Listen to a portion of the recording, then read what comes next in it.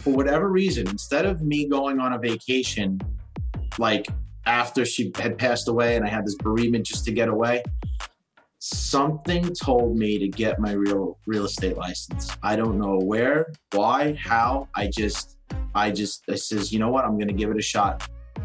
Even though I was getting paid peanuts with the corporate company, I started to fall in love with real estate, and I wasn't getting paid for it. Now, this is important because no matter if you're listening to this, any of the people that are out there listening to this, and if you're going through something right now and you're like, what do I do with my life? Go with what you work, do something in life that you love to do, and you'll never work a day in your life. I started to realize I wasn't making any money, but I was craving to learn about real estate. Maybe it was the independence. I didn't have to, like operate like a robot in the corporate world.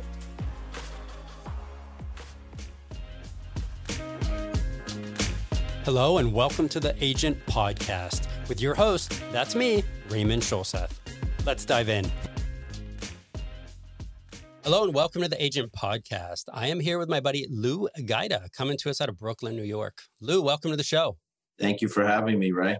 It's a privilege, man. I appreciate you jumping on with me. Likewise. Definitely an honor and a privilege for me as well. Thank you. So Lou, I always start with why real estate? Why real estate? Well, to be perfectly honest, I never thought in a million years I would be a real estate agent. Growing up, I like to kind of like summarize my story as finding my home, my own home, which I feel is perfect. It's a perfect title for, finding my own home for my story. Because initially I had aspirations of becoming an attorney out of college. I wanted to go to law school. I thought that, and then I wore many hats in college too, even before. I didn't know really what I wanted to do when I was in college. I did, however, which is interesting, when I was in college, which I attended UMass Boston. While I was in college, I had gotten my license up in Massachusetts, but I didn't make any money off of it. I just wanted to learn.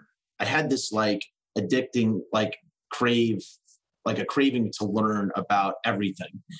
I tapped into my own, I think, at some point in my life, because before, when I was a kid, I didn't really see myself as the student. And I'll get into that later, as a student, a person that I would actually be someone who would learn and invest in education. I wasn't really prone on that type of mindset.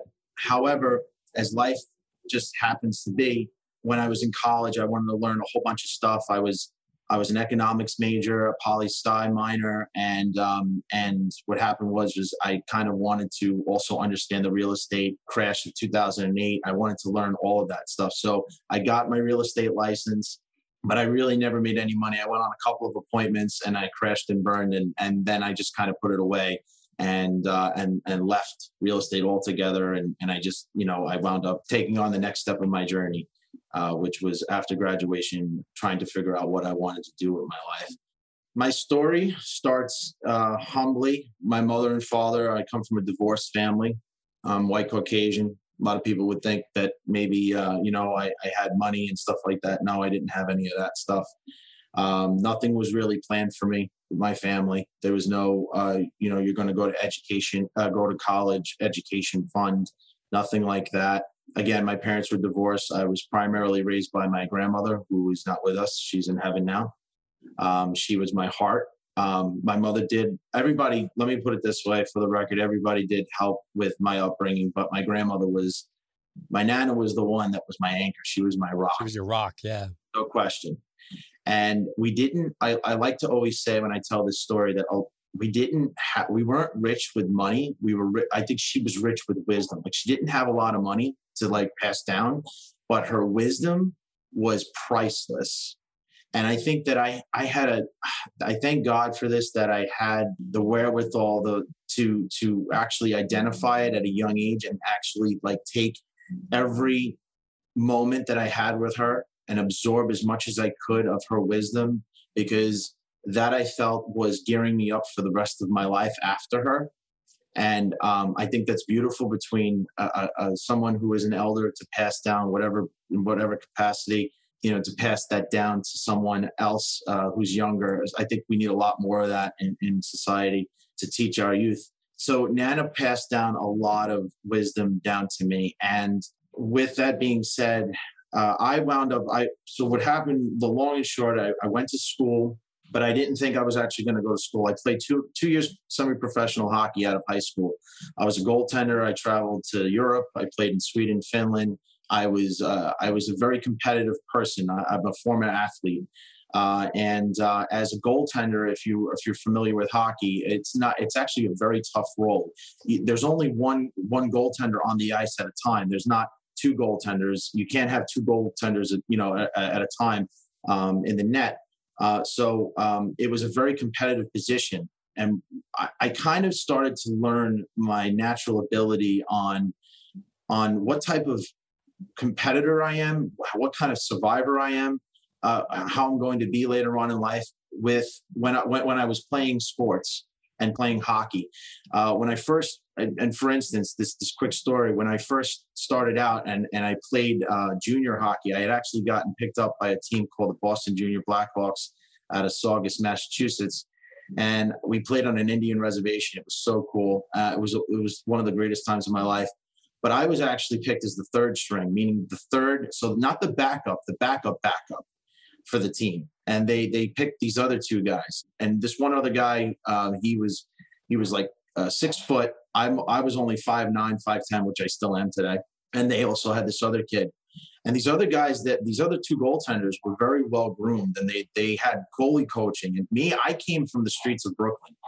I came from literally, putting together all of my pads. Like I had to, I used regular shin guards as a player for my knee pads. My mom and I didn't have a lot of money, especially when my mother was a single parent and she was working.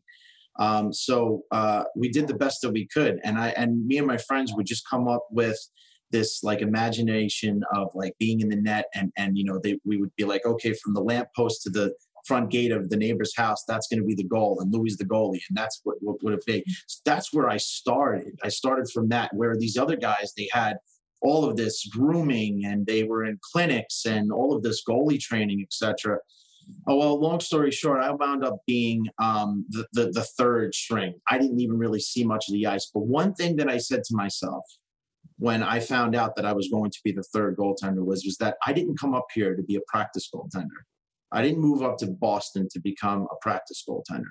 I came up to Boston to be a number one goaltender and represent where I'm from and be that catalyst. So day in and day out, I started to train. I started to work out, and I would be the first one on the ice and the last one off the ice. And my coaches started to see this. And eventually, at some point, one of our top goaltenders wound up getting traded, and then to another team. And then it bumped me up to now being the backup for real. Well, one night we had a big game. And that one big game, I remember we were neck and neck with this one team that was just really, really tough for first place we were competing for. And the goaltender that was supposed to play that night, not me, it was supposed to be the other guy, comes in and says that he can't play. And it tells me. And I says, what are you talking about? You can't play. He says, I just can't do it. I don't feel right tonight. I says, well, you're going to go to the coach and you're going to tell him that. I said, so that, because I'm not going to go to him and tell him that. You're going to have to tell him that. And I want him to see that. And so that now it's like, all right, this kid, Lou, we're going to give him a shot. Well, they finally did.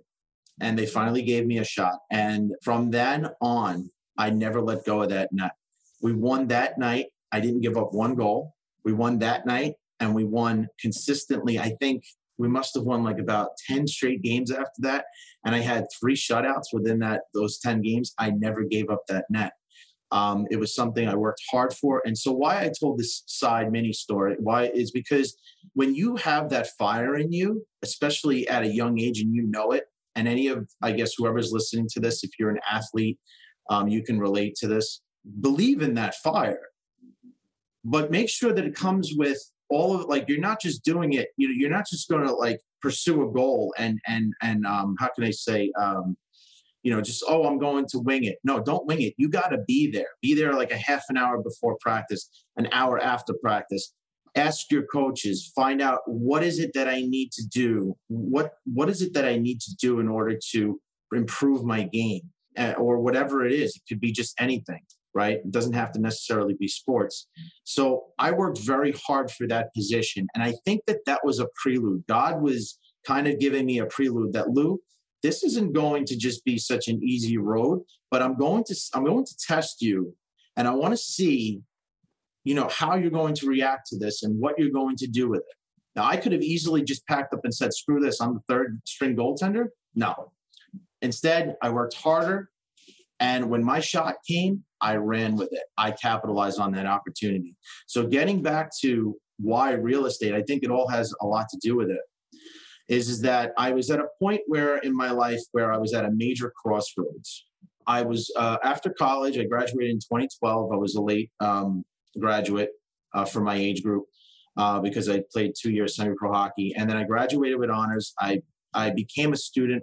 Let me put it this way, folks. I was a kid that came from Brooklyn that what you did in our neighborhood was you lived your life. You had so much fun. You worked for the weekends. You partied on the weekends. And you didn't worry about what your life was going to be later down the road. You knew that you were going to become some type of city worker, whether it be a blue-collar firefighter, police, sanitation. You were going to take the city test, and that was basically it. And there's nothing wrong with those professions. I love all of those professions and all my friends that are in it.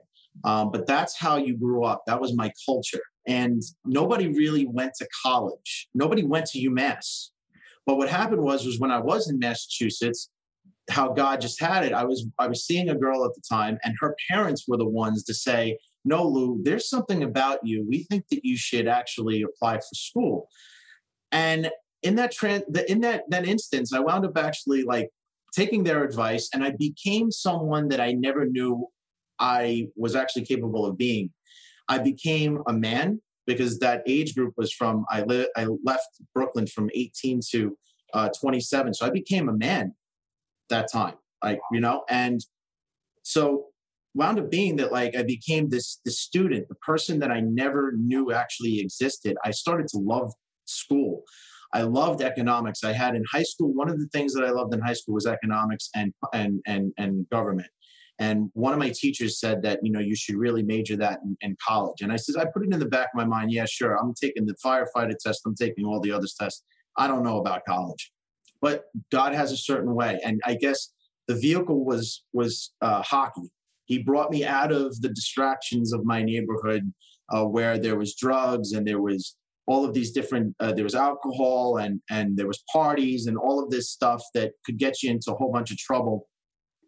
He took me out of that environment, and he used hockey as a vehicle to move me into a totally different environment, which was away from everything. And then I made it whatever I could make of it. So he gave me this gift, and I went to school. I did very well. And then after graduating with honors, I needed to enter the workforce in 2012. Now, 2012, we had Occupy Wall Street. We had a whole bunch of stuff that was going on in the country. It was turbulent at that time. The market had crashed in 2008. We were really in college. That's what we were focusing on, especially since in the economics department, how this happened, why this happened. And so when I came out of college, I actually came out of college thinking, I'm riding my white horse. Because again, I'm a kid that's like a minority in my demographic, because I'm coming out of UMass Boston. I went to school in Massachusetts, and nobody really did that in my neighborhood. So I'm thinking, hey, I have this wonderful, I don't want to say like a sense of entitlement, but I was like, hey, I accomplished something big here. Like I'm guaranteed a job. This is great, because that's what we were told when we were kids. You're going to start off in elementary school, high school, and then if you really want a good job, go to college. Okay. So all of this on top of the fact that I had cousins of mine that they came from nothing. They made their money later on in life. They did some college, some didn't. And I had some family members that I said to myself, again, I just came out of college. I had some family members that previously they had said to me, "Oh, Lou, when you finally come back out of college, don't worry, I'll help you out with a job." And these were people that were really near and dear to me. Now they didn't have to, but since they offered, why would you offer something like that and not fulfill it? I don't know. But when I came out of college, and I had this education and this mindset that I was going to go into this beautiful Wall Street job. I was going to find a job in the financial district in Manhattan, do the whole happy hour with chicks and all of this stuff because I was in my early to mid 20s. It was going to be, it was like a total shocker when all of those dreams wound up becoming a nightmare. And how did it become a nightmare was when, and I still don't know to this day, nor do I care, but I had a dear cousin of mine that he really disappointed me in life. He was the one who I thought was going to be I wasn't looking for a handout. I was looking for a hand up. I like to say I was looking just for a chance. I'd never been in trouble with drugs or alcohol or anything else like that. Never nothing with the law, breaking the law or anything. Still don't know to this day. But nevertheless, it's a beautiful story because now I understand why God made it happen. I'm very happy where I am now. But nevertheless, I came to him for a job and he rejected me. He says to me, you got to make it on your own. And I was shocked because initially I thought that he was going to help me with a job in the city. All through college, I worked as a security officer. So I had no other choice but to fall back on that. And I became a security officer with a college degree. And day in and day out, when kids would come in with, and I would see them come in for interviews, they'd come in for interviews and they'd get the job. And here I am, I'm processing IDs. And now there's nothing wrong with that profession. I think, I thank everybody who does security because I used to be a security officer, but that's not what I went to school for, right? When you worked your ass off in college and you worked all through college, like, again, I didn't have a nest egg. My parents didn't have, this was all on me. My old man said that if you want to go to college, I'm not paying for it. And my father was a plumber. My mother worked in the corporate area, she was a executive services supervisor, which means like she was the head of the receptionists for a big company. Well, I didn't really have that luxury of okay, you're going to be granted scholarships, or anything like that. It was hard work. And it was when I was in college, I went from college, I set my schedule from 8 a.m. to 2 p.m. That was my classes. And then from 3 to 11, I would work the shift. And then what happened was I would pick up overnight shifts and et cetera, et cetera. I really worked my ass off all through college. And it was great because at 6 o'clock when everybody would leave, I would open up my books and I would start studying. So I had no other choice but to resort back to that because I needed some type of income. And I worked in a bunch of buildings in Manhattan. I worked for Saks Fifth Avenue, which was really cool. That was a cool experience as a security supervisor there. And it wasn't doing it for me. And my mom her company wound up actually doing some type of, I guess, merger or whatever it was. And she received a package to retire. And at her retirement dinner, there was a gentleman there who was a very big to-do in her company. And he actually, he was, I have to give him credit. He did take a chance with me. He said, he knew I wasn't happy, nor was I really where I should have been in life as a security officer. And he says, why don't we talk? Okay, fantastic. Well, lo and behold, he wound up grabbing me and saying, okay, look, I'm going to take you in with one of the companies that I'm moving over to. I'm leaving this company. I'm moving over to another company, and you'll start off from the ground. No problem. This was great. I thought this was it. I says, this is fantastic. This is my big break. I'm going to finally break that glass ceiling, and I'm going to shoot for the moon, and I'm going to have that nice big corporate job in the city, and I'm going to do all those wonderful things. And my dreams were becoming a reality, or so I thought.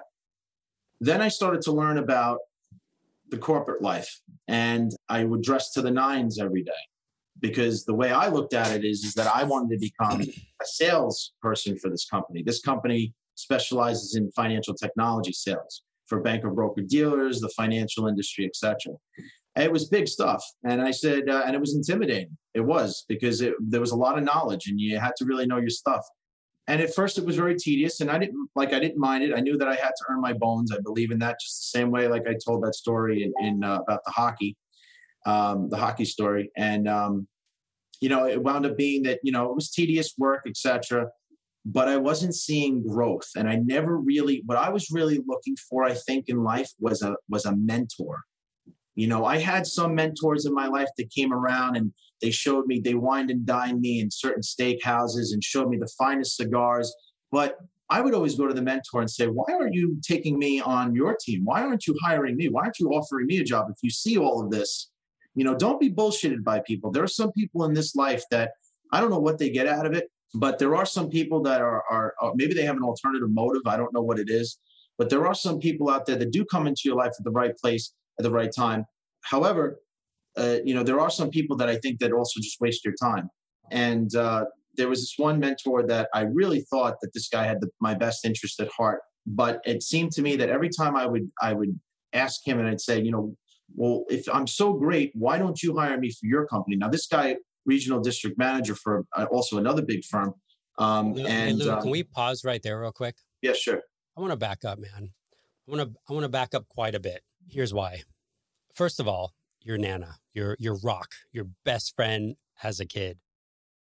There is a lot of elder influence in our lives growing up, depending upon your family structure.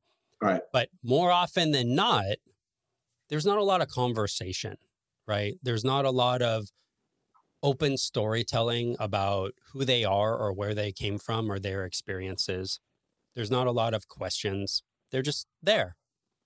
Right. And they take you to get ice cream or take you to the park or feed you dinner or play with you, whatever. But there's no real conversation. Did you or she ever have like real conversations? When you were young, did you ask a lot of questions and get answers? Did she offer advice? Did she storytell? Like, what was the influence with her and you? What was that relationship like? Nana was home. Nana was home to me. I was born in New Jersey. Mom and dad divorced, like I said, and my mother and I lived on an open up couch. We sought refuge from my father's problems with drinking, etc. And we wound up living with my grandparents in a 1-bedroom apartment. Literally, I'd say about 550 square feet. Now that I know real estate. And Nana was there to be my buffer while my mother worked, and there were so many times we would have tea and coffee and we would sit there and she would tell me her stories of struggle. And she would listen to me and she'd say, Louis, and when I would talk to her and I would explain things to her and she'd say, Louis, there's something about you that is so special. And she says, you're going to do some great things. And Nana had a way, it was this like kind of majestic way about her. She used to call herself a witch. She wasn't a witch. She wasn't a witch. Maybe a good witch, but she just knew she had this intuitive way about her, and she could look at you. She had people that had so many, like she would have people call her daily that were just like, she might have met somebody, even customer service reps on the phone, like she calls Best Buy or something like that, and they would just keep in touch with her because she knew who she was, right? Like she was in alignment with that, and she was accepting of herself and her place in this universe. Absolutely. Absolutely. And as a matter of fact, I even have a rare video, and I don't have many of it with her, where she says, my purpose in life was to serve children. She was a cafeteria lady. The most important thing to her was to serve children, especially her own, and to feed them, because she was a roaring 20s baby. And in the 1920s, she grew up. She was in the market crash. She was 9 years old. Her mother was an alcoholic. She was a sibling of 5, and she wound up being the caretaker for all of them because her mother really was kind of out sick, on quotations, you know. Sure. So picking up from that, if you don't mind, I think we can talk about two things. Like, I too come from a childhood of adversity, right? And you get into this mode of survival, and yes, growing up that way, you never really learn to thrive. You learn to survive, and that's it. And that becomes the default setting, right? We're all programmed as children based upon our environment, good, bad, or indifferent, doesn't matter. Right. But it is very hard to change that program over time. And it's not until your 30s, 40s, 50s that usually occurs and happens, when you have this oh shit moment and realize that you need to reprogram yourself in order to make that change. And for you, it seems like it comes in two different forms. And going back to kind of the beginning of how you got to where you are today and why you've chosen to build a certain life for yourself. Number one, you have your childhood where you literally had to survive to be safe. Amen. Right? Yes. Okay? Number one. Number two, it is also my personal experience that when you grow up in the street or the hood, I grew up on the south side of Los Angeles during the 80s. That was rough, yeah. It's sink or swim, dude. Like, that's the reality of life, right? So you're talking about you become scrappy, you become able to face adversity, and you become resourceful. And talking about, duct taping hockey pads onto your knees or whatever was happening, right? Yeah. Yep. That is real shit that was happening because you had to be resourceful because you weren't taught. First of all, there was no money there, but there's also a scarcity mindset. There's not an abundance mindset. There's not necessarily a community mindset where you're taught how to ask people for help or to go serve people in order to gain, right? There's all of these things that aren't there. So for you, jumping to, I was looking for a mentor, like, I get that, man, right? And a lot of times that is from a lack of a father figure for us males that we're talking to, but it becomes a big problem, like for me, my father was a coke addict and not around, right? So he would literally come to our house and rob us and leave the doors wide open and then disappear and then show up a month later, right? Like stories on stories on stories about shit that happened growing up with that. Sure. But it wasn't until I was like probably 23, 24 years old that I kind of had the same epiphany, like, oh, I was looking for a mentor. I was looking for a father. And like, I thought I found that person who was the father of somebody who became my business partner. And then the relationship went south, right? Because the partnership was not working out. I came from a very humble childhood where everything I had, I built myself. And I provided and built up a business for myself. I did not go to college, dude. I had a 1.8 GPA in high school, but I was really good at engineering. And I ended up working for this engineering company for quite a few years. I made good money. I bought my first house at 18. It was a foreclosure. Wow. And that house, I bought for like 65 grand, put 10 grand into it, lived in it for 5 years. It was valued at 300 grand. Refinanced it, bought more properties. And that's how I got my start into real estate and real estate investing.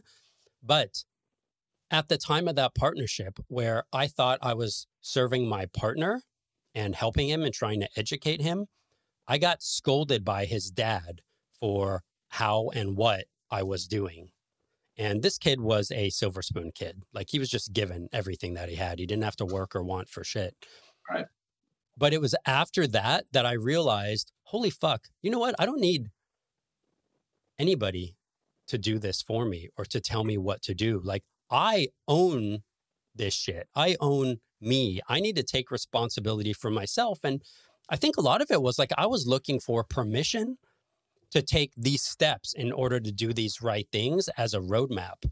So for you, does that resonate? Like, was that part of your experience when you're having these moments going, this doesn't feel right, or this isn't good enough, or I'm not comfortable? Like, what does that look like for you? And how did that lead to where you are today, active in real estate? You touched up on a lot. And when I saw the nepotism within the corporate area and the corporate industry and in my company, and I was like, wow, I'm like, okay, how did this guy wind up getting promoted to sales? I was the grunt. I didn't mind being the grunt. I don't mind that at first, but eventually I need to see some growth. Otherwise it's not working. And I think that's for everybody out there, right? If you don't see that there's an opportunity for growth, I think it's time to move. And I think that's where the epiphany started to happen. Well, in 2016, this is where real estate comes in. In 2016, I was at a sales conference in Miami with my company, and I got a phone call since I was the main caretaker for my grandmother. My mother had moved to Florida, retired. Nobody was really around, so I took care of my nana. right? And I got a phone call. I was at Mango's down in South Beach, but I got a phone call, and the operator says, your grandmother's had a stroke. She had one of those life alerts, and your grandmother's had a stroke. And I says, and he says, it's not good. And I remember I was on South Beach when I had this, and it just like destroyed me. I was helpless because I was so far away from her. I was in Miami. My grandmother's in Brooklyn. What am I supposed to do? And I got back. I got on a plane that, like, literally the next, like, as soon as I could get out of Miami, the next plane, didn't matter what it was. I got out, and I was happy that God at least gave me 2 weeks with her. And I remember the last part of her life when I said my last final goodbyes, and I told her that she can let go, because it wasn't looking good. I told her with tears in my eyes, I says, you raised me to be the man that I am and the man that I will be. And I will guarantee you on my life, I told her, that I will be the best man that you raised me to be. And that goes across just life in general, business, through all that, just in life. And I took everything. I says, I'm taking on the torch. And I took everything that she told me. And I realized, and I took on the torch, and I carried it from there on. Something happened, though. I was actually supposed to go to visit my mother in Florida before Nana had the stroke. And when Nana had the stroke, obviously that broke everything up. And I instead of, for whatever reason, instead of me going on a vacation, like after she had passed away and I had this bereavement just to get away, something told me to get my real estate license. I don't know where, why, how. I says, you know what? I'm going to give it a shot. I did have a dear friend of mine, Stefano Diometti, who very close friend, brother of mine, who works for Remax here locally.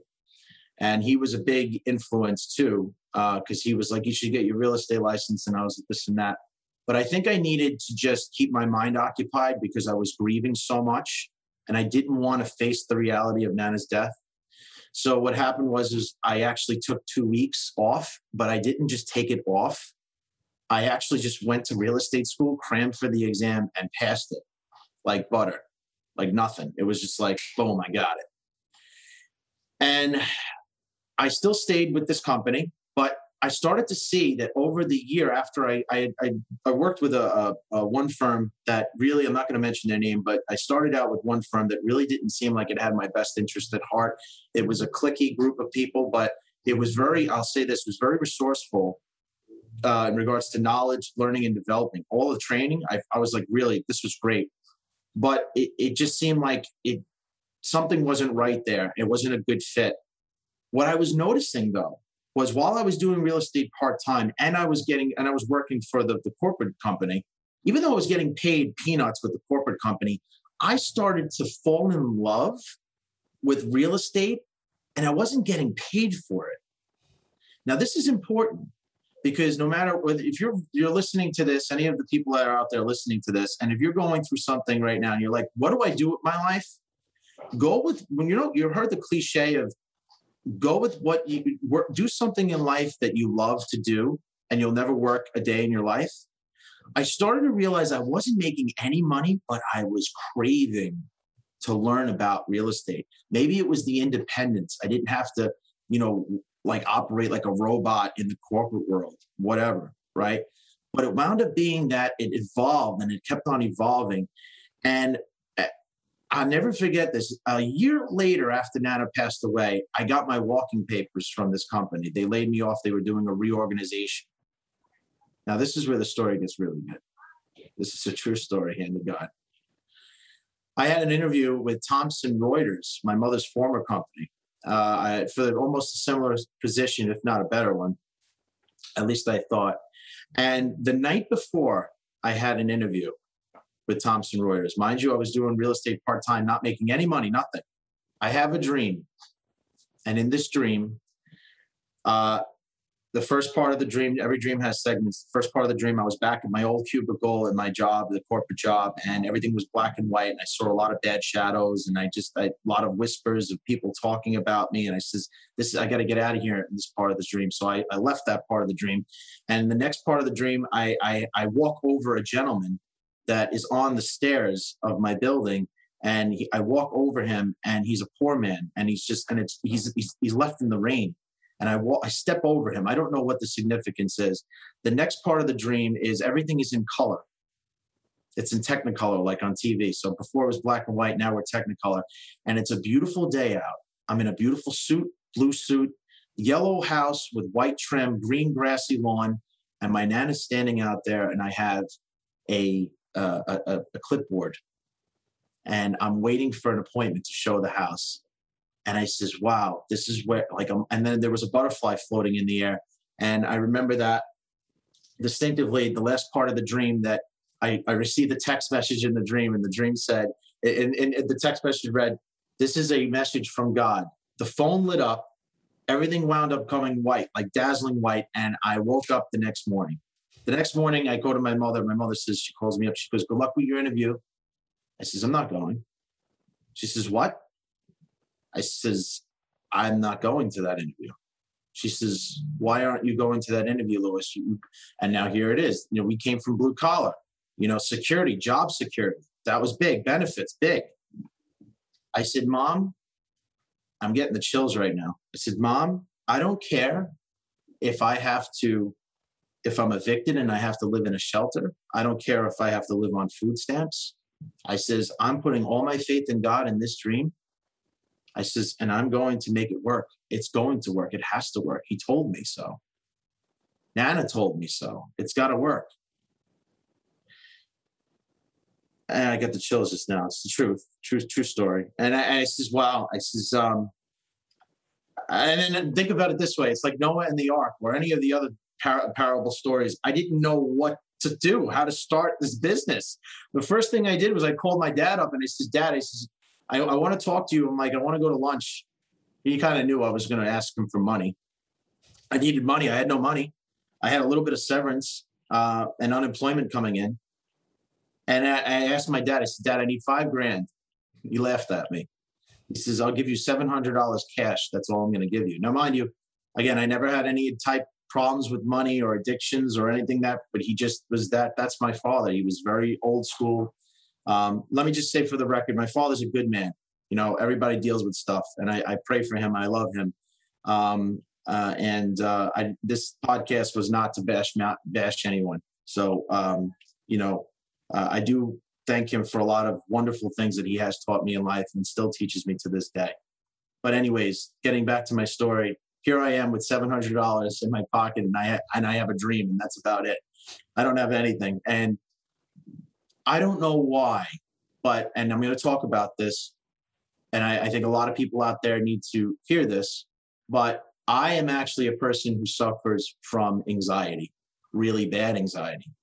When Nana passed away and my mother moved to Florida and my cousin told me no with the job and everything just started to fall apart, my life started to fall apart, even though I had this dream of real estate, I started to become agoraphobic, where I couldn't leave my house. I would have panic attacks, rush to the hospital thinking I have heart attacks. And it was all from the stress. It was all from the loss. It was all from, and I think that God put me. So I said, yes, I'm setting out on this journey, holding my staff in hand. I'm going to become this wonderful realtor, and I'm going to do it. And lo and behold, did I know that God was going to throw me this mental challenge, this disorder that I had to fight, which was panic disorder and anxiety. So much so that even though I had my real estate license, I didn't really do much with it. It just hit me like a tidal wave. And I had to actually learn how to reprogram my mind back into society and being able to function again as a working. So I went on food stamps. I had to go on food stamps. I didn't go on government assistance for housing, but I had a wonderful landlord who is also, she's not with us anymore, but she was such a wonderful blessing in disguise. And so what happened was I had to learn myself all over again. On top of that, I had a brother that I no longer talk to steal $500 from me because he has a gambling problem. Okay.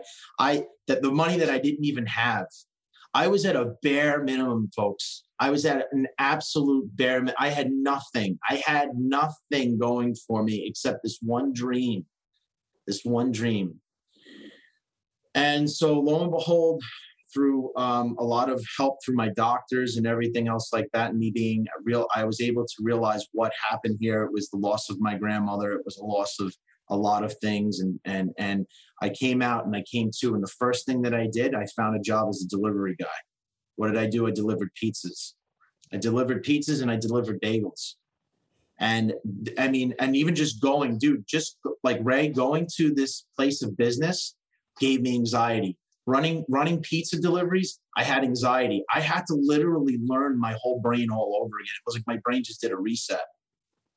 And little by little, I said to myself, why am I suffering like this, God? You put this thought, I was going to be this real estate broker, this big deal. Like, why am I suffering like this? What is the like, I don't get it. Then something dawned on me. I was going out and delivering pizzas and bagels, but what I was also learning was my neighborhood better than I ever did before. I'm getting the chills. It's true. I was delivering to people, and then you know what I was doing? I was putting my business card on the pizza boxes. The pizza guy didn't know I was doing this, but I was sticking it to the receipts. And then eventually James Nelson comes along, who was a very dear friend of mine. And he says, I want you to come along and come aboard to my brokerage. So to my Did James Nelson receive pizza or bagels from you? I'm sure when he listens to this, I'm going to owe him big time. Yeah, you gave him some ammunition. James is a wonderful man. I can't tell you how much that man has helped change my life. And he introduced me to Charles Fabella and Anthony Mussolino and Sal Girgenti and Lori Nagin and all of the people that I'm with now. And I remember James, he brought me on board and he taught me how to do rentals. Now, my previous broker didn't really do rentals. So that was folks, if you're out there and you're just starting in real estate, this is huge. Start with rentals and build your rapport with the landlords, because that's what happened. That's what happened with me. While I was running my bagel run and I was keeping to my schedule with bagels in the morning and pizza at night, I would try to, on my days off, squeeze in a rental showing. Then sure enough, once I got one rental, I went over to him and he paid me my commission, James. And he says to me, I asked him, I says, how many of these can I do a week? He says, you could do as many as you like. I says, really? He says, yes. He says, so go out and get another one, rent something else. He says, okay. The first commission I made was $600. And that was a huge boost because when you're making tips and stuff like that, I'm like, wow, $600 is fantastic. And then the rest ensued. Then I started to become creative, right? I'm very good in front of the camera. I'm very good in front of, for some reason, that's one of the things that God gave me. I'm very good in front of the camera. I'm not afraid. I'm not shy. And I don't mind telling my story because everybody's human. Nobody's perfect. And I started to realize like my talent with in front of the camera that I became this like, this local real estate celebrity. I would go on Facebook and I would start to do my rental. Like I would showcase an apartment. And you've actually probably seen some of my videos. I still do it today, to this day. I've seen the video, your little video tours on Facebook. Right, my little video tours. And I also make it fun and I make it entertaining and I joke around about, I'm like totally honest about the apartments. Like there's no closet space in this place. You know, you can't even hang your hat. And I'll put my hat and I'll make it fall, you know, something like that. And then before you know it, I started to friend people like within my network, and then other friends of theirs would friend me. And then before you know it, I had this major social network community of people that just would tune in. And then out of nowhere, people wanted to help me. People were like, oh, I have an apartment to rent. You know, this guy seems like a pretty good guy. Then one day, this is when I was like, I knew I was starting to build some clout with people and I was gaining popularity. I walked into the bagel store that I was delivering in. I held the door open for this lady and she goes, oh, you're the real estate guy on Facebook. And I was just like, dude, that is so cool. So, right? Isn't that cool? So then little by little, I just kept on grinding and grinding. And then I had a couple of friends out there that saw that I was serious. One thing about this industry, folks, that if you're thinking about, you're just starting to get involved, is that first off, people aren't going to just give these listings to you and they rightfully so. This is one of the most like valuable assets of their whole entire life. You need that one person that's willing to trust you, and you got to be consistent. And the more you're consistent, the more you're out there and reminding people, oh, I do real estate. And you start to gain some popularity, and people know that's all you do. Somebody out there is going to give you a chance. And when you do that, don't worry about messing up. Just go with it and learn everything. One thing I got to say in life, that any mistake that I made was a beautiful mistake, because I learned from it. It was all a lesson to be learned. So here I was, and rental started, and I became this like rental sensation. Michael Deshavi, I love you very much, buddy. Very good friend of mine, also a fellow realtor. And he calls me the rental king of Bay Ridge in Brooklyn. I don't know, man. After that story, I feel like your show should be Bagels in Brooklyn, you know? It'll be a delicious story, that's for sure. Yeah. Or like Bialys in Brooklyn, like something relevant, man. I think that'd be a nice little segment for you. So in closing, it just kind of wound up being that, rentals turned into sales, and my broker was really a huge help in this. It was funny, folks. You have a different perception of life sometimes. When I was in college, I thought, oh, you can only make money on Wall Street. There's plenty of money to be made in Main Street. There's plenty of people to help. And you know what? I'll tell you what I love about my job, I love what I do, is knowing that I'm giving peace of mind to people, that when they come to me, you're not just hiring some random dude. You're hiring a family member. You're going to hire somebody who's compassionate. You're going to hire someone who is like of the flock, Hiring somebody who cares. Who cares? The money is secondary. There's been plenty of times where I could have made more commission on a deal, but I told my client, I says, listen, this is a better deal for you. Because I know that at the end of the day, if you do good, you get good. Mom, that's who taught me that. Nana taught me that, who passed it down to my mother, who taught me. You do good, you get good. And that's what it's all about. And then at the end of the day, the money is secondary. The money just comes to you. It just winds up, it just happens. It's part of the process. So Lou, to pause right there real quick and go back, I want to unpack something, because I think the way we grew up to some degree was similar. And what happens is we get programmed and we have this mindset. And like you said, right? Oh, I was just going to get a city job and I was going to do this. And it becomes that mentality of the only way to earn an income or earn money is to take action and do these specific tasks where you get paid X amount of dollars per hour or X amount of dollars per year. And that is a big mental shift to make, to change, to overcome, to relearn. Hey, I can do one real estate transaction that maybe takes me 10 hours. Maybe it takes me 30 hours, but I can make 30 grand in commission or 12 grand in commission or whatever the commission number is, versus working this corporate job, making $25, $30, $45 an hour plus benefits. How did you push through that? Or did you even have to push through that? Did that cross your mind? Did you realize that you were making that change? What was that experience for you? Because you didn't learn that from your family, right? You learned that by School of Hard Knocks, getting kicked in the face, yes, by failing and your world crumbling and having to literally begin again, conscious or unconsciously, doesn't matter. You had to begin again and move forward and move through it to figure it out. There's this saying, right? In the middle of hell, you don't stop, right? You have to keep going. You have to push through it to get to the other side, but Absolutely. It's hard.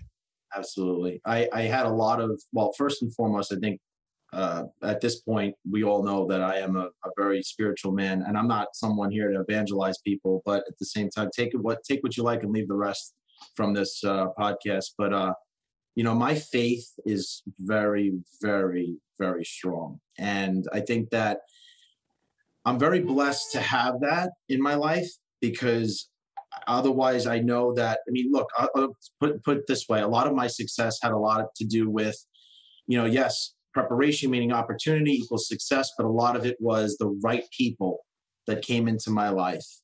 And I feel that God works through people. And, sometimes it's hard to decipher certain people. Like I said previously in this podcast, that there were certain people that I felt that they had good intentions, but they might have had alternative motives. And I never understood why they never helped me. But that's okay, because that was my journey. What gives me this burning sensation, I think, does have to do a lot with my upbringing. It has to go back to the coffee table with Nana. And for her to say, there's something special about you. You're going to offer something to the world. I mean, not a lot of people, like I know she was my grandmother, but I don't think she said that to anyone else, because I just don't feel that way. Her and I had a very special bond. My mother was an inspiration to me because she was a person of adversity. She conquered a lot, from going from being a housewife, leaving the house, leaving the car, leaving the money from my father, and all of whatever he had to offer because of the problems that my father had, and then having to reinvent herself, pulling up her bootstraps, and going to work. We slept on an open up couch. I'd be damned to let my life go to waste in vain. Let my mother, even my father, but my grandmother, all of her teaching and everything just to go down the drain. It ain't happening on my watch. No way. So every day I remind myself of that. But also, the fuel to my fire is the adversity. Those that have told me that I didn't have the aptitude for sales, like one of my managers at my former company when I worked in corporate. I didn't have the aptitude, folks, for sales. Look, because we're only on this subject, I'm not a person that brags. I think we all know, where I'm coming from here. But I'm probably closing about close to 20 deals this year. I only started doing rentals again after COVID, because COVID destroyed our rental market here in Brooklyn and everywhere else pretty much. But I'm on my 12th rental since July, which usually I'm good for 50 rentals a year. 50 rentals a year, anywhere from 15 to 20 deals a year. So far, that's what I'm on. I didn't have the aptitude for sales. When people say that I can't do something, that's the worst thing you can tell me, that I'm not going to be able to do it, because I will find a way. And I'll tell you this right now, time is on my side. To give you my responsibilities right now are just really my French bulldogs. I have two wonderful French bulldogs that I give them the best bones in all of the land every time, especially when I make a big commission. They get a piece of steak or a piece of chicken, and but they light up my life. I am on a mission for those people out there that have told me, that have laughed at me. And I'm not only saying just in my career, I'm talking about romance too. Girls that have said no to me. I use all of this as fuel, because if I didn't, I don't think I would really have that. I wouldn't have any real reason to, except for the fact that I know that I want to live to my best potential for my Nana and my mother and my father. But, any adversity, that is my fuel. The negative energy, somebody tells me that you can't do it, that's impossible. Let me tell you something, folks that are listening to this right now. Don't let anybody give you any bullshit. Don't take shit from anyone, like Billy Joel would say. Don't take shit from anyone, because I'm telling you right now, what is in you is true, and you can do this. Now, it comes with a lot of sacrifice. Let me tell you, there was plenty of times that I had to miss out on a lot of wonderful events and parties and stuff like that. But in order for me to survive in this, I had to do what I had to do. I cut out drinking for a while. I went on this total health kick. I wasn't going to drink. I wasn't going to do anything like that. Not that I'm saying like casually or anything. I needed to be up in the morning.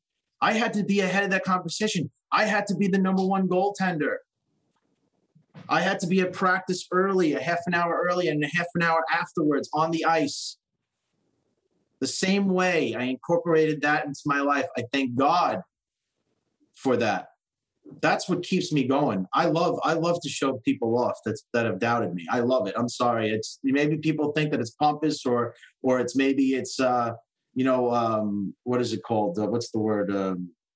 Lou, it doesn't matter. Here's the reality, right? There's a saying: those who throw bricks at you, don't throw them back, collect them and build your empire, right? And amen. I love it, Ray. Yes, absolutely. That's what's happening, right? You are collecting those bricks. You've been building your empire. It's been a long road.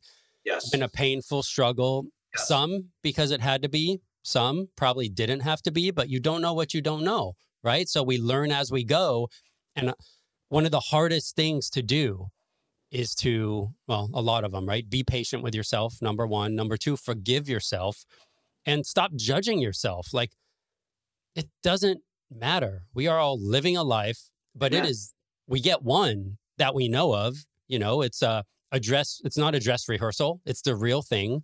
You want to be present. You want to be in the moment. You want to build your empire today because you may not have a chance tomorrow. And that's the objective. Like, live your life, do what you want to do that makes you happy, and fuck everybody else. Absolutely. I agree. I totally agree. I don't know why, but I have this internal fire that just keeps on burning. And I mean, the next thing and the next thing and the next thing. And I just want to, I don't know where I'm going with it yet, but I'm really excited about it. Feels good. It's all that matters. Yeah. Key word. That's all that matters. It feels good, man. And like, from where you and I came from, we didn't get that growing up. Nobody said that the goal is just to feel good. We didn't, right? We struggled with managing feeling bad, trying to get through day by day survival. And I tell you what, if one thing I've learned over the last several years is it is my duty to feel good, to wake up and feel good, whether it's through meditation, whether it's through kind action, whether it's through my children, whether it's through my dogs. My goal every day when I wake up is to feel good and enjoy what I'm doing and who I'm serving. And it's okay to fail. 100%, man. I've failed so many times. 100%. You don't learn if you don't fail. So embrace it. When somebody closes the door and tells you to fuck off because you door knocked on their door and they said, fuck you, laugh at it. Say, okay, I will.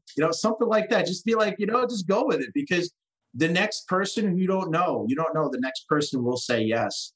And you're not there to really be a pain in the ass. You're actually there to help people. So if they're saying, fuck you, well, then they're really hurting themselves, right? Especially if you're doing this sincerely and you're doing it for the right reasons. But yeah, going forward in the future, I'm looking forward to hopefully, whatever God has in store. Let me say this. I live 1 minute at a time, not one day at a time, because especially in today's crazy world, we're not guaranteed the next minute. I live 1 minute at a time, and I try to stay present, but always, I look ahead. You have to look ahead and be concerned with what's going to happen later down the road. Want to make sure you plan for the future. I'm getting ready for 2022. We're winding down 2021 with a very successful year. I'm in a very, very good place. And I hope that whoever has listened to this podcast will get some type of inspiration. If you're listening to this right now and you're broken and you are defeated, you're listening to this for a reason. God is wanting you to listen to this, because just as I'm sharing you with my testimony on how I have succeeded in life and how I will continue to succeed by his good graces, you will too. You have to do the work. You have to be prepared for the sacrifices. You have to be prepared to die emotionally. I've died emotionally 3 times in this industry. What I mean by that, I have broken down and cried as a man saying this. I know I'm not going to get into the whole gender thing, but as a man saying this, okay, crying alone and just, frustrated with the way things are going, or life is what you make of it through the good graces of God, and hard work and perseverance and preparation and opportunity meet all together. Get right with God, get right with yourself, get ready and get prepared, because after listening to this podcast, I'm hoping that you will now take the next step into the rest of your life. Lou, that was beautiful, man. It's great. Great summary. We unpacked a lot in this episode. I thoroughly enjoyed it. Thank you for sharing with us and going deep. And I have a good feeling we're going to be doing another episode sometime soon. Definitely, Ray. It was an absolute pleasure. Again, whatever I can do to help at my end, I'm here. Thank you for allowing me this opportunity to share with you my experience and everyone else out there. God bless everybody. Be well. Good luck. All right. Again, you do good, you get good. Lou, where can these guys find you if they want to reach out? You could find me all over social media. South Brooklyn Homes is where, at South Brooklyn Homes, you could find me there, or you could even go to Facebook, Lou Guida, licensed real estate agent or realtor, I believe it is. But I'm all over the place. And if you ever want to email me at southbrooklynhomes@gmail.com, I'd be happy to answer any of your questions and give you some pointers, because each one teach one, right? When you get up there at some point, it's great to be up there, but it's even more special when you help others succeed as well, right? So, please feel free to reach out with any questions. I'd be happy to help you. Lou, thanks for joining me today, buddy. Raymond, thank you very much. Be well. Hey guys, it's Ray. I hope you enjoyed that episode. Thanks so much for being here, and we'll see you on the next one.